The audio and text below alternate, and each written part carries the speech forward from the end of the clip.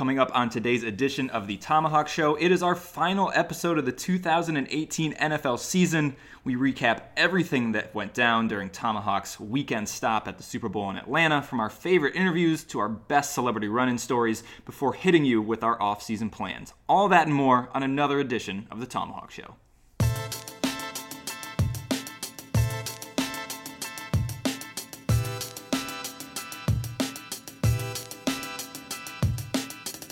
Welcome, ladies and gentlemen, members of the ThomaHawk, to the best piece of entertainment in the history of content.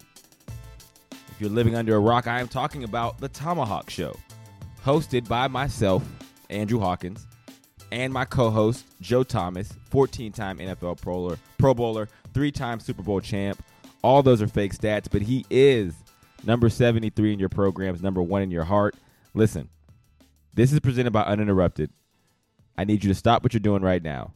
I need you to open wherever you're listening to podcasts at. This is very important, especially this show, because we're going to announce a little hiatus today.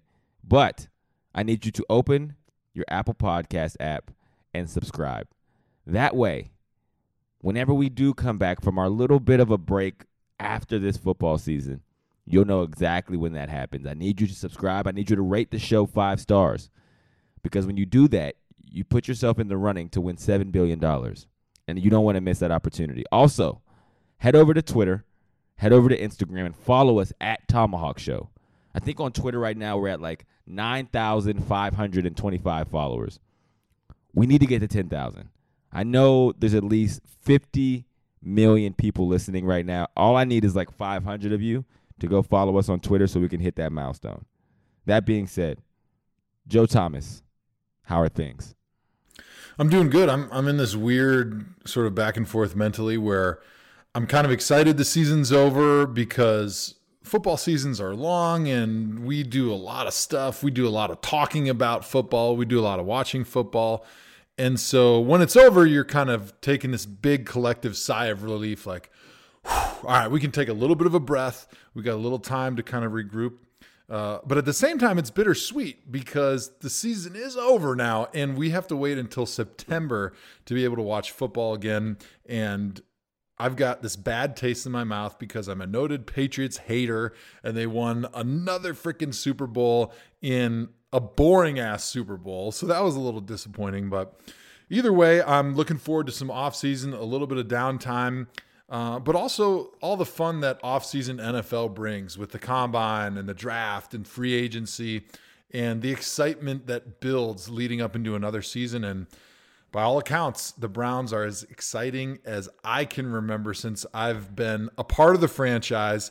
And I think that excitement is really going to build throughout the offseason, especially when the schedule comes out and we start looking at, all right, who do the Browns have on Monday Night Football? Who are they playing on Sunday Night Football? They're going to be the premium game a lot of weeks, and that's the first time in a long time that's happened. I seen someone post today, I think it was Monday Morning Quarterback, of the 5 teams they suspected to win a Super Bowl over the next 5 years, and they had the Cleveland Browns in there as one of those teams.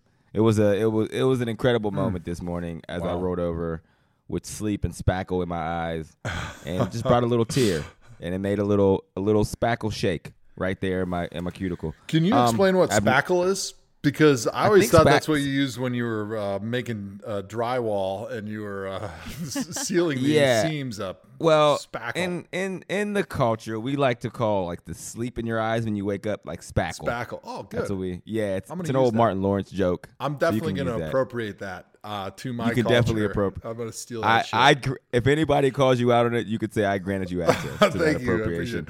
Hawk is the appropriator of all black culture, and he is the only person on earth that allows white people to use certain aspects of his culture. Yeah. Thank you. I do not. You'd have to have written consent. And so far, you're the only person I've given written consent to. Thank you very much. With this one thing. Thank you so also, Super Bowl. Before we even talk about the game, ThomaHawk was down in Atlanta turning it up. Like, we had shows from Radio Row. I'm sure you've all listened to them. We had so many guests, man. We had such a blast. Before anything, I got to give a shout out to everybody on the team. Obviously, Fat Nat, superstar, our favorite person in all the world. Shout out to never scored a TD.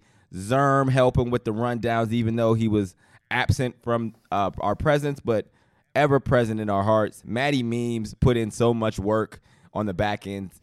Taylor, Pegs, the whole team. Chuck was down there. Everybody a part of the ThomaHawk Show who helped create a really cool experience. And everybody that was around and seen us, seen how much fun we were having, seen how great of a show it is.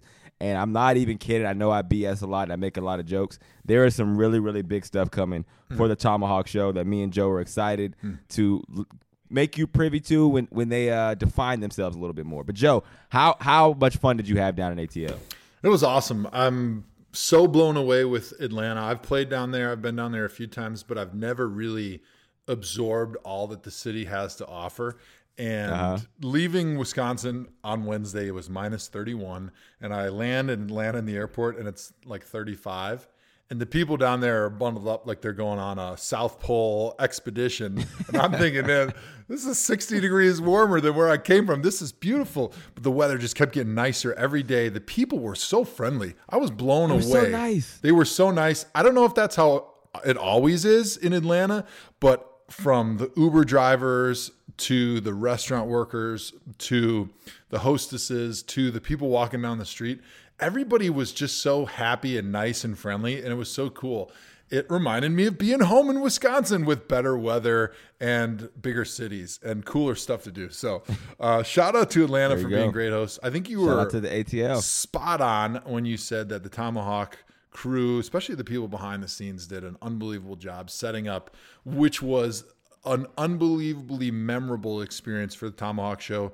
We once again captured the hearts and minds of Radio Row. We had the premium location thanks to Twitter Sports. Shout out to Twitter Sports. All the best guests. I think we had 21 plus, basically Hall of Fame caliber guests. The envy of everybody was working on Radio Row was ThomaHawk Show with the number of big time gets that kept walking through. And I got to say, that was my first time meeting Chuck, who's one of the guys that works behind the scenes at ThomaHawk. He's a great guy, but the thing that impressed me the most is he may be the most famous member of ThomaHawk. All of our fame combined does not equal Chuck's fame, because there was dudes that were impressing me that would walk in and be like, "What's up, Chuck? Oh, I haven't seen you in forever." And then they just blow right past us. At one point, Herschel Walker he was walking past our show. He saw Chuck. He came over and hugged him like they had been brothers since the second grade. And they talked for like 5 minutes. And then Herschel just kept walking. Like Chuck was the only guy that he was looking to see. So it was really impressive. Chuck was the guy that made it happen behind the scenes. It was a lot of fun. And by the end of 9 hours of interviews, I had lost my voice again. But that didn't stop me from going out and partying like it's 1999. We kicked it, too. That was the fun part. And then Nat and Joe, you guys met for the first time. I have the coolest picture of Joe and Nat, the warm embrace that happened. Because as much as we see each other, as much as we talk on a weekly basis and have done that for the last year, that was the first time they met in person. No, and it was magical, man. It almost brought a tear to my eye. I'm gonna share it on Twitter. I don't think I've shared it yet. No. So we're gonna put it on Twitter so everyone sees the first time Joe met Fat Nat in the flesh. Zerm, we're still not sure if he's a real person yet. Still have not met But we'll Zerm. get to the bottom of it sooner than later. No, I'm a bot 100%. So you don't have to worry about that. Yeah, his body will malfunction if he ever meets any of the One thing I person. learned when we were hanging out Wednesday night before our big day on Thursday, ThomaHawk Show, we had a production meeting, and I'm using air quotes because it was at a bar. Thanks to TD, who has grown up in Atlanta. TD grew up in Atlanta or went to school there? I think it's like a little mix of both. He moved there fairly early. So he knows Atlanta, but we didn't go to the place he recommended, if he recommended anything. We went to Nat's spot. She found on Yelp. It was a great spot for a production meeting because it had delicious, greasy food, and it had beers and drinks. And Hawk taught me something. He was drinking the most swaggy of swag drinks of all time, called like a gold duster or something like that. No, that doesn't sound Gold Rush. Whatever you were drinking, I was blown away with your savvy and your suave. Thank you. I actually stole that drink from an executive at Brand Jordan because I didn't know how to order cocktails because I don't drink very often, and I'm like, not a thing. Though being my introduction to even ever ordering a cocktail was like vodka and Red Bull because I was like a kid. That's all you drink. So when I you're in ordered it college. once. But when you go on these meetings, you have to do it. Like people judge you by like what shoes you wear and what kind of cocktail you order. Whether you drink it or not, there's like mental notes happening. So I go to You're always being evaluated, right? Isn't that what all our coaches say? Everything you do, you're being evaluated. So don't fall into the trap these millennials think about. Oh, I can do whatever I want. I'm not being judged. Like, don't be so judgy. You're always being judged. Always being judged. I'm at this meeting. I order a vodka Red Bull. It's like a screeching halt of a record. Like, what are you, 19? I had no idea. So I had to hit the Google. I had to start studying, taking notes. And I'm like, somebody ordered a Gold Rush around me before. And I'm like, man, that sounds elite. Yes, that is what. Hawk, what is do you know what is in a Gold Rush? If I had enough time to Google, I could tell you. All I know. It sounds delicious. It sounded cool. Yeah. It impressed Joe. So that's I was like, impressed. Well, at first, that's all that matters. I thought it was one of the shots that I used to take when I was in college, and it was like Goldschlager, Rumpelmans, and something else, which is so gross. But I actually found out that a Gold Rush is like good bourbon, like top shelf bourbon, honey and lemon squeeze or something like that. Yep, a little lemon juice. Originally, I was thinking, Hawk's doing this to help his voice because he's doing all these interviews and like 9 hours of being on the radio, on the podcast. It takes a toll on your voice. You're not used to talking that much. Maybe Hawk is because he works harder than anybody in show business. But me, I'm not used to it. So after 9 hours of yelling like an idiot, I'm going to lose my voice. But Hawk's thinking proactively. He's drinking the bourbon and the honey and the lemon for like his throat. But no, he just was doing it to sound rich. I was trying to impress Joe the entire time, but it worked. It worked for the impression. It also worked for my voice. So Gold Rush. If you're at home, check it out. All right, so Super Bowl. Here we are. The Patriots hoisted the Lombardi one more time to the displeasure of our good friend Joe Thomas. I hate to be the guy that say I told you, though, because I'm so humble. I hate to do that. But early in the year, man, I picked the Patriots as the Super Bowl winner, and here we are, just Nostradamus again, just knowing more than everybody else. At ESPN, every analyst, they asked every one of us, the top experts in sports media, in the game of football, to pick who would play in the Super Bowl and who would win. Oh, my God. Who did you pick, Hawk? There was 3 of us that picked the Rams, Patriots in the Super Bowl, and the Patriots as the winner. I think this is the first time he's told this. I've never heard that before. Hold on. Let the fans soak this in. One of the people who picked it was the greatest receiver of all time. And the other one was Randy Moss. Me and Randy are the only two, if you've never heard that story. So what are we thinking about the game of football right now? How are we feeling now that the Patriots are 6-time Super Bowl champs? Yeah. Tom Brady, he has to be the best athlete of all time, right? He's the best football player. When you talk about athletes, I think when somebody says athlete, I think of somebody who's good at multiple sports. He could pick up anything and be good at it. And so I have a hard time calling Tom Brady the greatest athlete of all time because if you gave Tom anything besides a football, he would probably suck at it. He's extraordinarily slow. He's ridiculously weak. Maybe he's got good balance because he moves pretty well in the pocket, but he's really good looking though. He's very good looking. Other than like throwing an extremely nice catchable football and being really accurate with it and being super, super smart, I don't know what he excels at. I mean, those are the only qualities that matter to be a quarterback, so he's clearly the best quarterback of all time. Yeah. And when you talk about most important football position, quarterback is it, even though you're not going to win any races or you're not going to win any athletic feats. So what he has done is truly amazing. 6 Super Bowl wins is beyond ridiculous. And you start thinking about what the Patriots have done. They have built the most surefire factory of football and NFL success that it's really remarkable. And even though I'm a noted Patriots hater, I can respect what they've done and certainly have tried to enjoy watching the greatest dynasty of all time in all sports because there's no sport that has had more parity that's punished success more than the NFL does right now and has tried to burgeon the middle class of the NFL, and yet the Patriots still are always on top. And we'll never see a dynasty like this in my lifetime, and I truly believe that. It really is. Like, you have to take a step back and think about it. Obviously, we lived it. We are in this era. But it's like when you think about it, you played against literally the best football player in the history of the game. Like, so when you're old and you're preaching to your kids about how at one time you held the snap streak record before a good friend of yours broke it like 3 years later in Mitchell Schwartz, they'll be like, well, what about Tom Brady, Grandpa? And you'll be able to say, I played against him. I beat him. Like, I used to compete against that guy. Like, there's guys who are talking about Michael Jordan that way. And it really is special to be a part of it. I know I tongue-in-cheek say I'm a former Patriots receiver.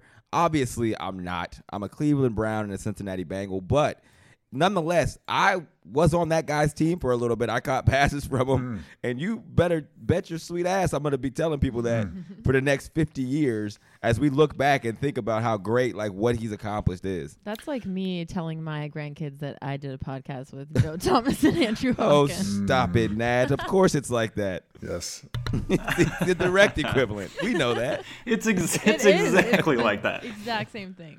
All right, guys, let's take a quick break to talk about our friends over at Toyota. Toyota isn't just a car company, and the new podcast, Toyota Untold, isn't just about cars. It's about mobility. It's about overcoming challenges like me trying to ease up on the soda, helping people move physically, socially, and emotionally.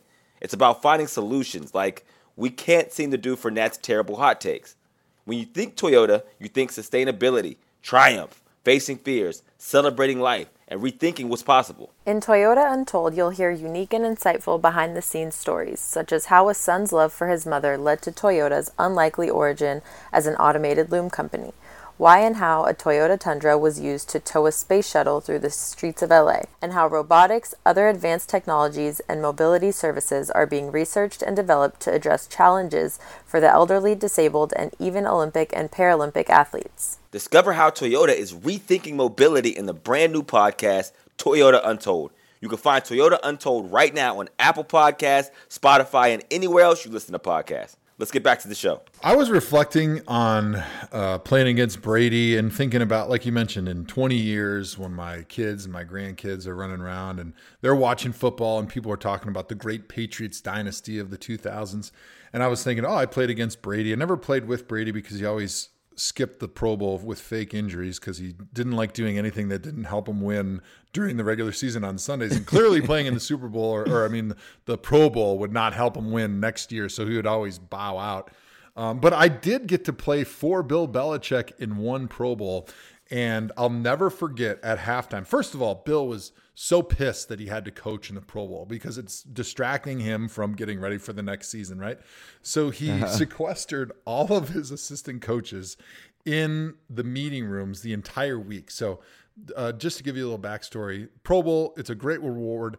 Every coaching staff I'd ever had in 10 years, and even the opposing coaching staffs, would always let their coaches, after practice was over, come to the pool, spend time with their family, eat nice dinners, just enjoy the vacation, enjoy the reward of the Pro Bowl. No, not Bill Belichick. He is not changing his schedule just because they're at the fucking Pro Bowl. So he had those guys, after practice was over, which is about noon, he would have those guys then for the next 8 to 10 hours doing season recap meetings and then draft prep meetings.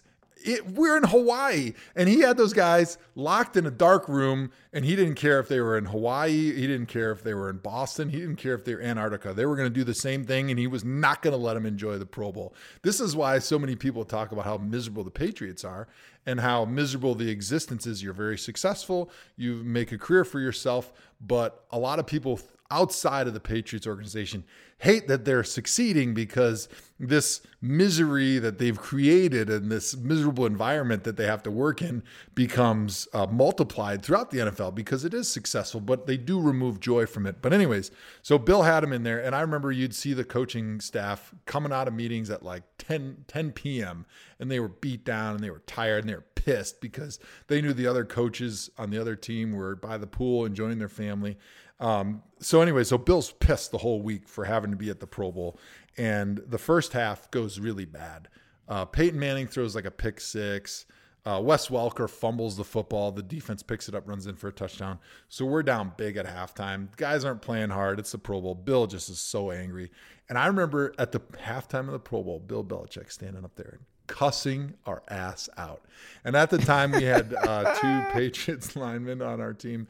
We had Logan Mankins and Matt Light, and they were laughing. They were in the back at halftime in the locker room laughing because Bill's like, hey, I know it's the fucking Pro Bowl, but you guys can go out there and give a little bit of fucking effort. It's all right if you fucking tackle somebody.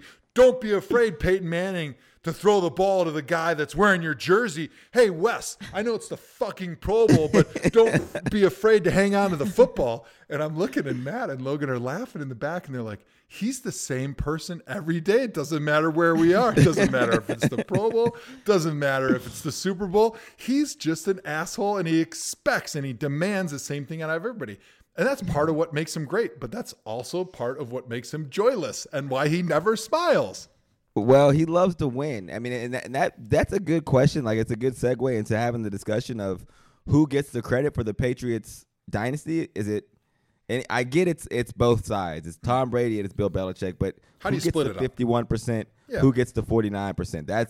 That's my question, because it that's how it is there. And even my little bit of time there, and I know we're a player show. Me and Joe obviously played in the National Football League, and we always give that perspective, and fans love it.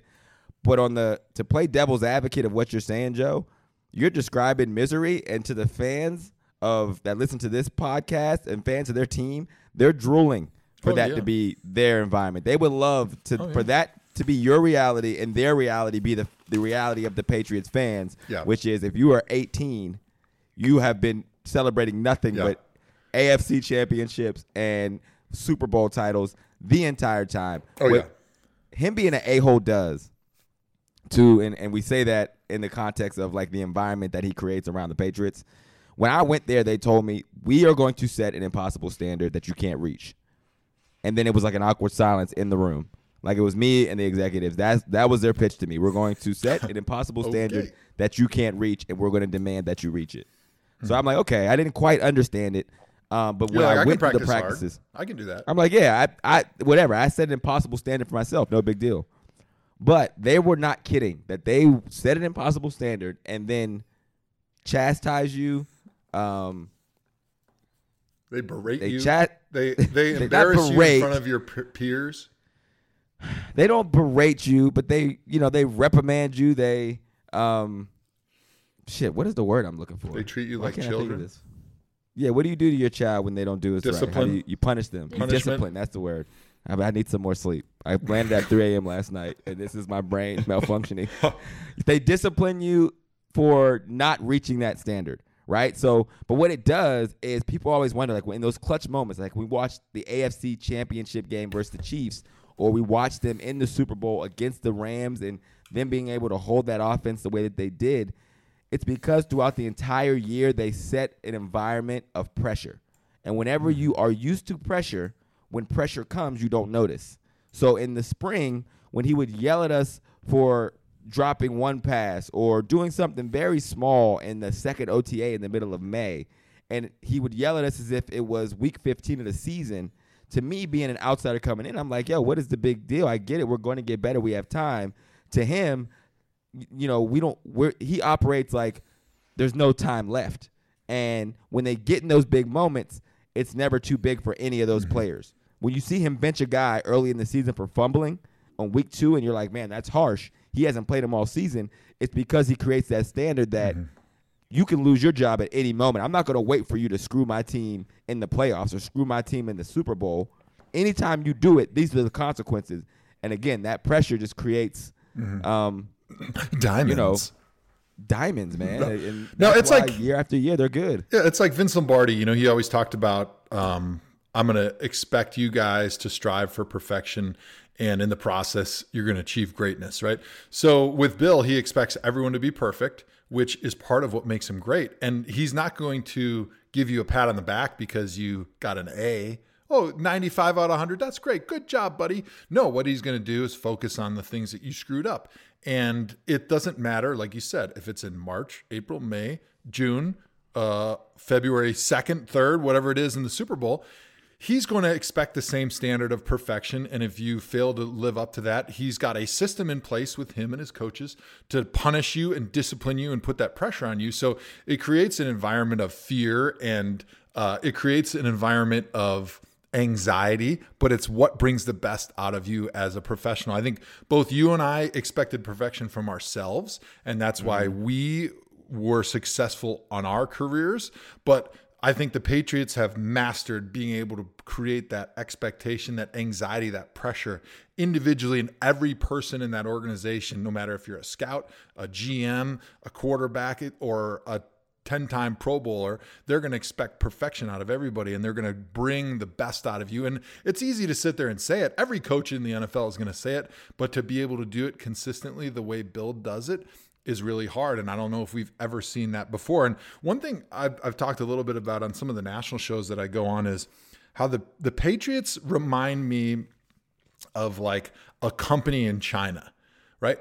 And that's why partly a lot of their assistants who have left have failed, because they learn the system and they never learn like how to think differently, because all they know is what Bill has laid out and brought on a platter, and they don't have any other experiences to fall back on. Bill O'Brien being the exception, but he didn't start in New England.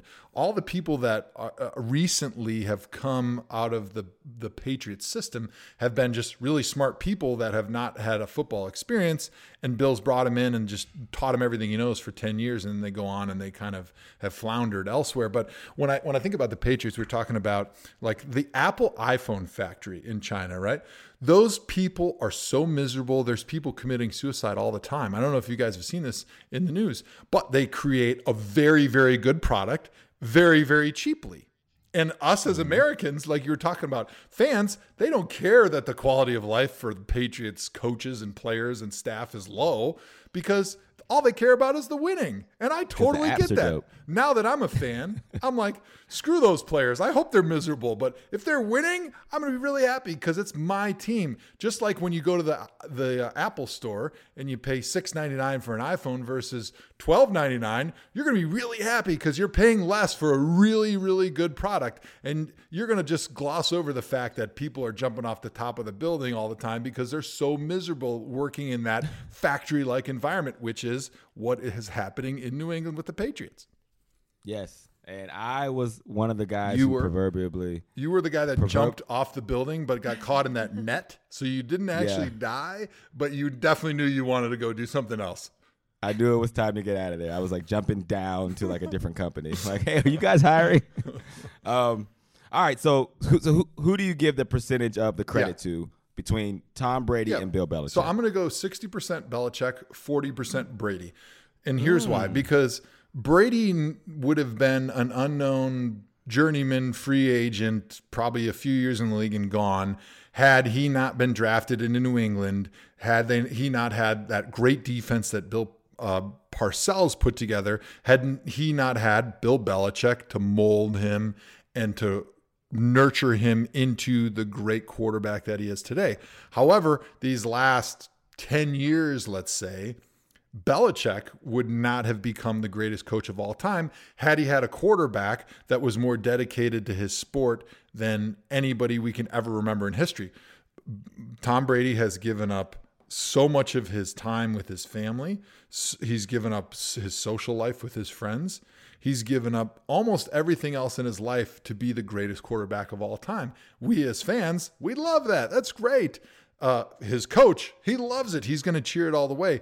But I think a lot of other NFL players don't like that because as an NFL player, a former player myself, I love spending time with my family. I love having friends.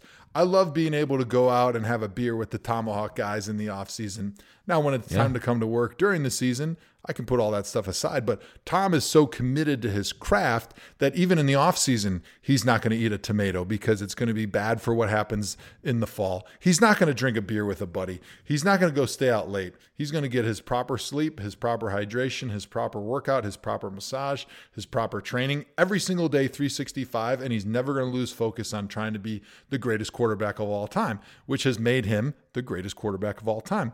And Belichick, had he not had somebody who was wired mentally like that, would not have had the success down the line his last 10 years or so without Tom Brady. And so that's why I say 60% Bill, because without Bill, the whole ship wouldn't have started. But then 40% Brady, because once it was going, now Brady was the one that's kind of carried him.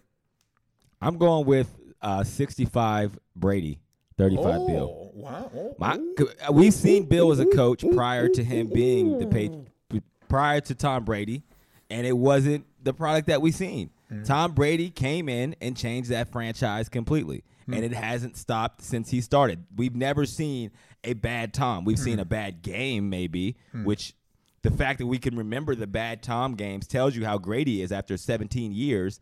But he's been great. He's adapted. There's been times where he's had to be a different player. He's done that. He's battled back from injury. It doesn't matter who he's played with. You can name, much like Michael Jordan, much like LeBron James. Think about it. Think about all the teammates LeBron James has. Whether you are a big basketball fan or not, you can name all the teammates LeBron has ever had. You can name all of Michael Jordan's supporting cast. The same goes with Tom Brady. You can name every receiver he's played with because he's made them great. Like, he's turned run-of-the-mill guys into Hall of Famers. Bill didn't do that. Tom did that. So when you think about, like, who gets the credit for me, I just feel like just look at Tom's body of work. There's never been a time he hasn't been great. There's been a time where Bill hasn't had the success he's had now, and I get everyone gets better over time, but I feel like the catalyst of that was the little guy out of Michigan, late-round pick, who just wanted it more than everybody else. He backed up a quarterback who was a damn good quarterback in Drew Bledsoe. Drew Bledsoe was not a slouch. Drew Bledsoe is probably better than 80% of the quarterbacks in the NFL right now, and they weren't able to get this kind of stuff done. Tom Brady is different, man, and I just think he should get more respect when history goes down for what he's done for that organization, because he's just wired completely different, and he had all the makings of a quarterback. Like, he's just a guy that, you're right, he's a terrible athlete. He has everything good about him is good for being a pocket quarterback and nothing else. There is nothing else he'd be good at. That's a great point. Except for that's maybe why a he model. went late in the draft. Well, that's why he went late in the draft, is because they look at the collective body of athleticism. Like, is he fast? Is he quick? Is he chiseled? What does he work out? And none of that stuff matters if you are the best at everything that Tom is good at, which is pocket presence, which is anticipation, which is understanding defenses, which is accuracy, which is willpower. Like, all those things, he is at 100 at. Everything else, he's just terrible, which is why he was a late round pick. Well, speaking of Hall of Famers, one of the big discussions this week was Julian Edelman wins the Super Bowl MVP, and all these talking heads all of a sudden are saying, hey, Julian Edelman, one of the greatest playoff careers of any receiver. Does he deserve to be in the Hall of Fame? Hawk, what's your take? Right now, no. And I love Jules. He's my guy. I love what he's done. But there's no way if his career ended today. Like, Isaac Bruce is not in the Hall of Fame. Isaac Bruce has 14,000 yards receiving in his career. Julian has like 5,300. For context, Nate Burleson, who is known as a commentator, and people will say he's a much better person on TV than he was on the field. He's great on TV. That's why. He's incredible on TV. He finished his career with 5,600 yards. For some more context, Brian Hartline, one of our former teammates, colleagues, he finished his career with about 5,000 yards. So I say that to say I get that Julian is incredible in the postseason, and he is. But I just feel like it's one of those things where emotions get the best of people, and they just start making determinate. You have to consider the entire body of work. Is he one of the best postseason receivers? Obviously. That goes without question. But it's because of the things we talked about. He's on a team that has been in the postseason for 17 consecutive years. There's a guy by the name of Cliff Branch who had 9,000 career yards. And in the postseason, I think Julian just passed him in postseason. He's another guy that has 3 Super Bowl rings. He has like almost identical stats to Julian Edelman in the postseason. He is also not in the Hall of Fame. So, I understand Jules is an incredible player. I think if he gets to play for the next 4 to 5 years, and his style of play is a possibility, and he racks up upwards of $8,000-$9,000, then I think his case becomes a little bit more realistic. But as it stands now, if I was a voter, it just wouldn't make sense based on some of the other guys that have not gotten in yet. Here's a few names for you. Al Toon, Lee Evans, TJ Hushmanzada, Percy Harvin. Those are players in the NFL that have similar statistics to Julian Edelman. None of those guys were really Pro Bowlers. None of them certainly were Hall of Famers.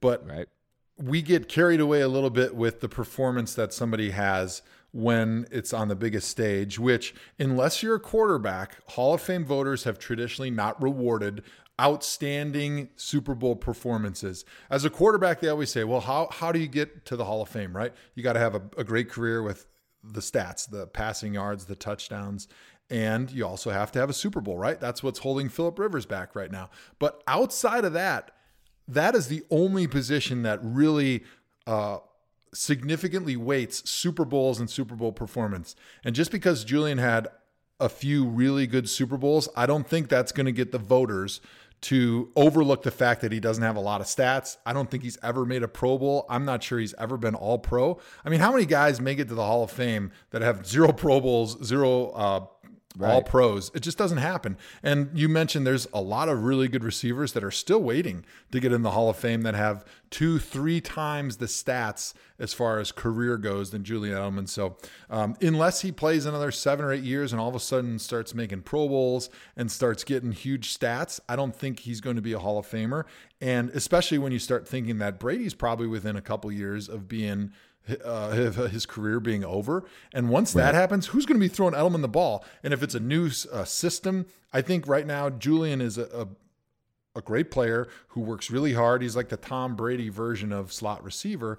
But when he's not playing in that system, I'm not sure that he's going to be able to be as productive. I mean, the Patriots had Wes Welker, who probably had a better career than Julian Edelman has had. Wes had almost 10,000 yards. Right, as far as like stats goes, and he was pretty good in the playoffs as well. So for my money, Julian will not get in. Not that I'm going to try to keep him out, but Hall of Fame voters, I don't think, are going to overlook everything and just say, "Wow, he had a great couple Super Bowls."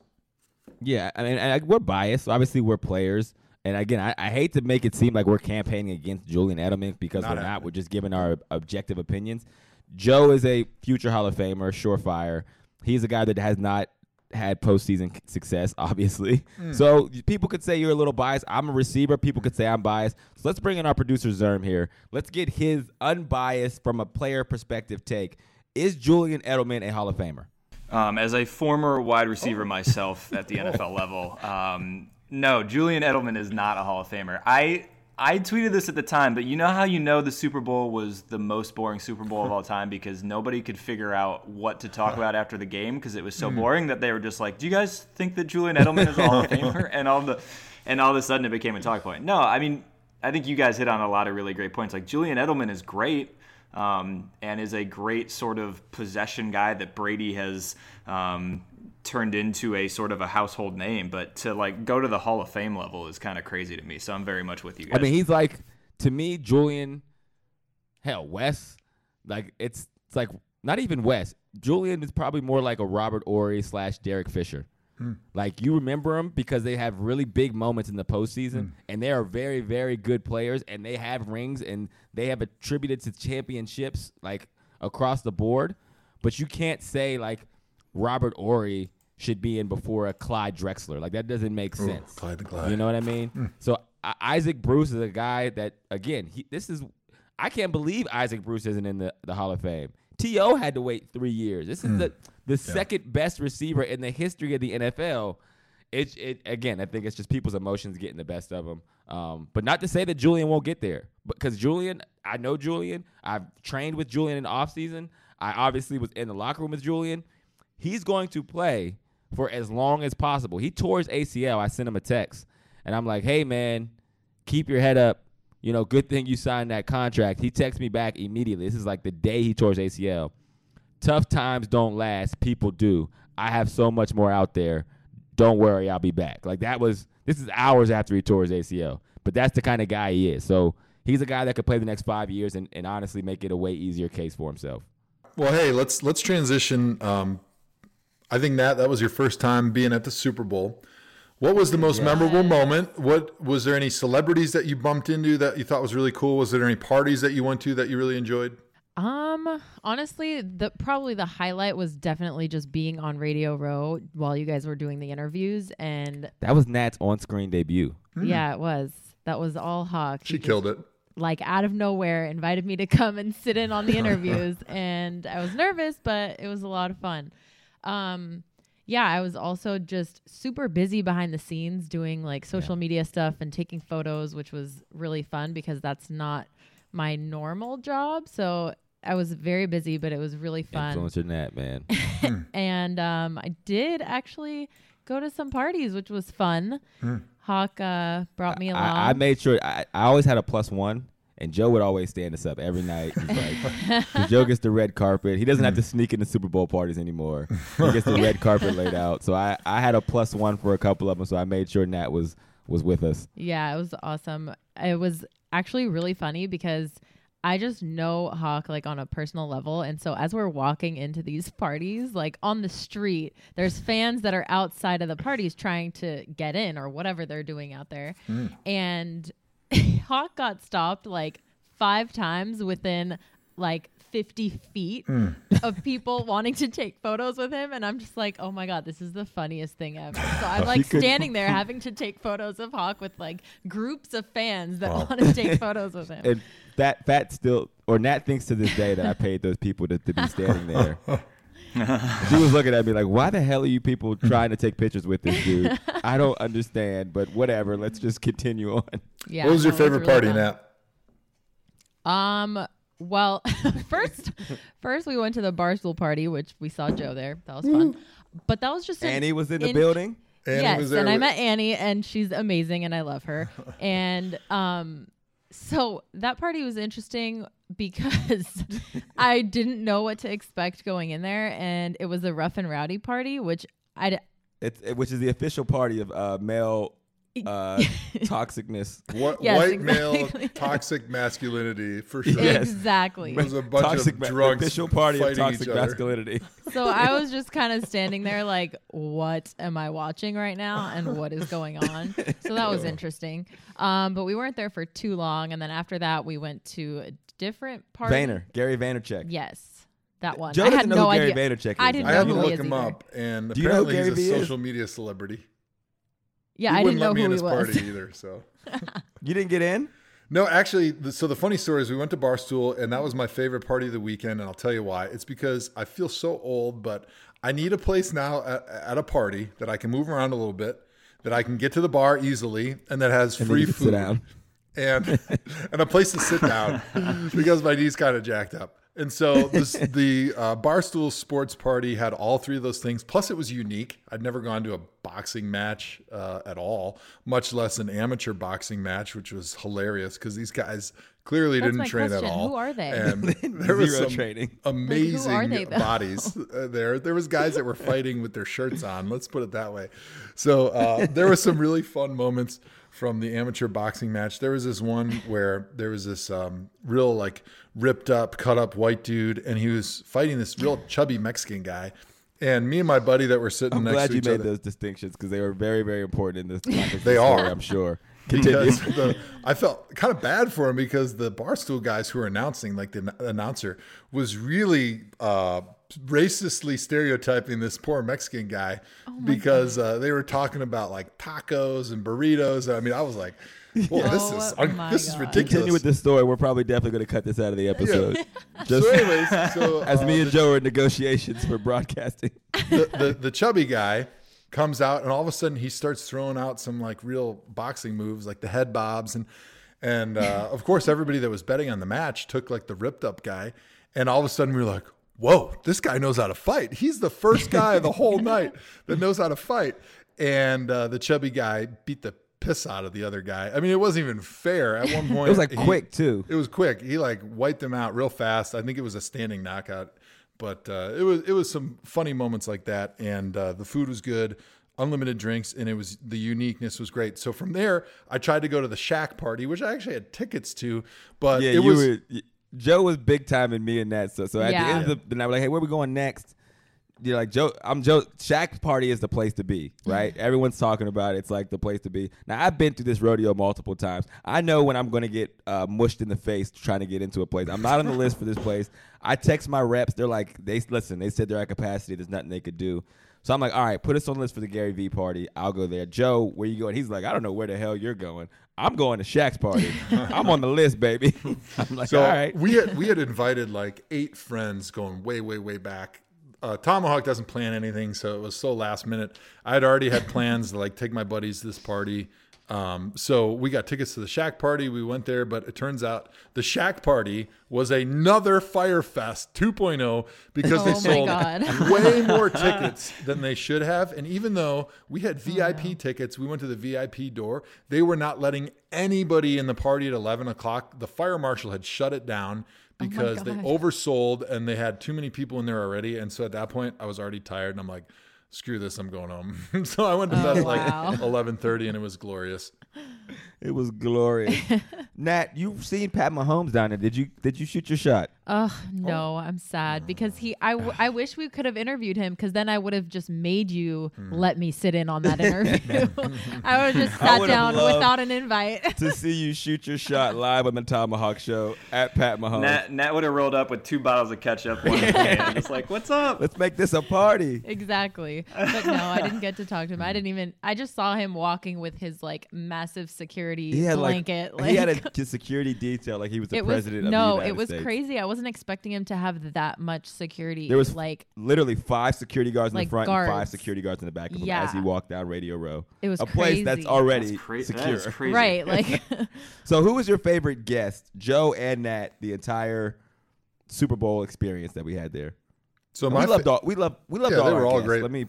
Let me preface it by saying that. Yeah, I will say Hawk is a genius for coming up with the fake tweets segment. oh my God, And that was so good. It was so and he fun. literally came up with that the night before, by the way. That that was really was smart. such a last minute idea. At our production meeting, it was Yes. very, very productive. It was pretty amazing, and my favorite moment was Travis Kelce because he clearly believed the fake tweet. And then when we asked him the Firefest question about which one of his teammates would have been duped into Firefest, he said himself. All right, our second question. Have you seen the Firefest docs? Yes. Okay. Parts, bits and pieces, parts. You know what it is? You get it. Yeah, I get it. I get it. So which one of your teammates would have purchased tickets to the Firefest? Me. I would have no doubt. I would have No no doubt hesitation been at all. Been on that island trying to get my bag off of a semi. I would have been. I was like, "What is this? What's going on?" Oh yeah. And I totally can see Travis because he loves to have a good time. He's a fun guy. He loves the ThomaHawk show. I could totally see him like renting a private jet, flying down to the Bahamas for the Firefest. And he couldn't wait. And as soon as he landed, he saw the shit show it was going to be and probably left. But he was my favorite guest. He's a lot of fun. He's easy to be with. And he loves the ThomaHawk show and fake tweets that he believes he actually did. Yeah, he's a Northwest Ohio guy. I think or is it Northeast Ohio? Northeast. He's from Cleveland. He's a Northeast Cleveland guy. Heights guy. Northeast. Northeast Ohio guy. I think that's a big reason. What about you, Nat? Who's your favorite guest? I mean, I was gonna say the same thing, Travis Kelce, and your tweet for him was so good. His porn star name was Tropic Thunder, and he was like, "Yeah, that sounds like it was probably a recent tweet." Yes, Yeah, that's last a good week. one. It says, if I was a porn star, my name would be Tropical Thunder. That was just a career that I was ready to get into. That What was I your thought saw process when you formed that tweet? I feel like it's a good variety. Okay. You could be anywhere that you Yeah. wanted to be and fantasize in that aspect. So Okay. I mean, from that point on, yeah, I stand behind that. I think that was still stand by it. I You're think that was firm in like 2 it. years ago, really. It wasn't that long It wasn't that long ago. It was On before the Tuesday, Patriots actually. game. Believe it Now or that I not. look at the date, it Yeah, was Tuesday. right Come on after down. the AFC Championship. No, that was a fake tweet. Made that up completely. Not something you tweeted at all. Yeah, okay, so we got the trifecta there. We're all in consensus. Travis Kelce is our favorite guest from ThomaHawk. He is a funny dude, man. He's again, one of our only repeat guests. We don't have very many of them, but he's one of them. Loves the show. We love Travis. So, Trav, we got to think of a whole episode to do with him. We got to make him one of the guest I mean, he loves the show, so he'll does, probably man. come on multiple times. Zerm, as you were sitting back in Cleveland, Sorry. jealous that the ThomaHawk show was on the road and you weren't anywhere to be found. What was what part were you like you laughed the most at, or what was your favorite part of things we were pumping out as you were our analytics on the ground? Yeah, first of all, I just like, as somebody just like on like scrolling through Twitter and being on the internet that weekend, like not even because I'm a part of the show, like you guys were everywhere. Like you guys were killing it. Like your stuff was all over my timeline, people interacting with it. I actually thought that I thought Terrell Pryor's interview was great because he just decided that he admitted that it was a mistake and he got bad advice for not re-signing with the Browns. Which, like, I think a lot of people maybe thought was the case, but to hear him just kind of casually admit it was I think, a really big get for you guys. His fake tweet also made me laugh a lot because he also believed that he tweeted. And he was like, oh, man, I said that? Wow, yeah, I probably did. So I thought that was really good. And explained himself like, my bad on that, y'all. Yeah, I also laughed really hard when Hines Ward, without even taking more than a second to think about the Firefest question, was just like, Joey Porter for sure. Like, immediately.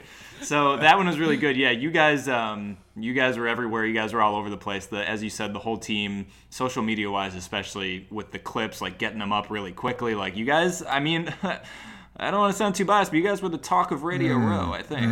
That's all we keep hearing. Okay, so I think we've covered enough. Listen, for everybody listening, the ThomaHawk is taking a short hiatus. It's the end of the season. We've given you 2 episodes a week. We've shown up on time for work. We've given you all the content we can.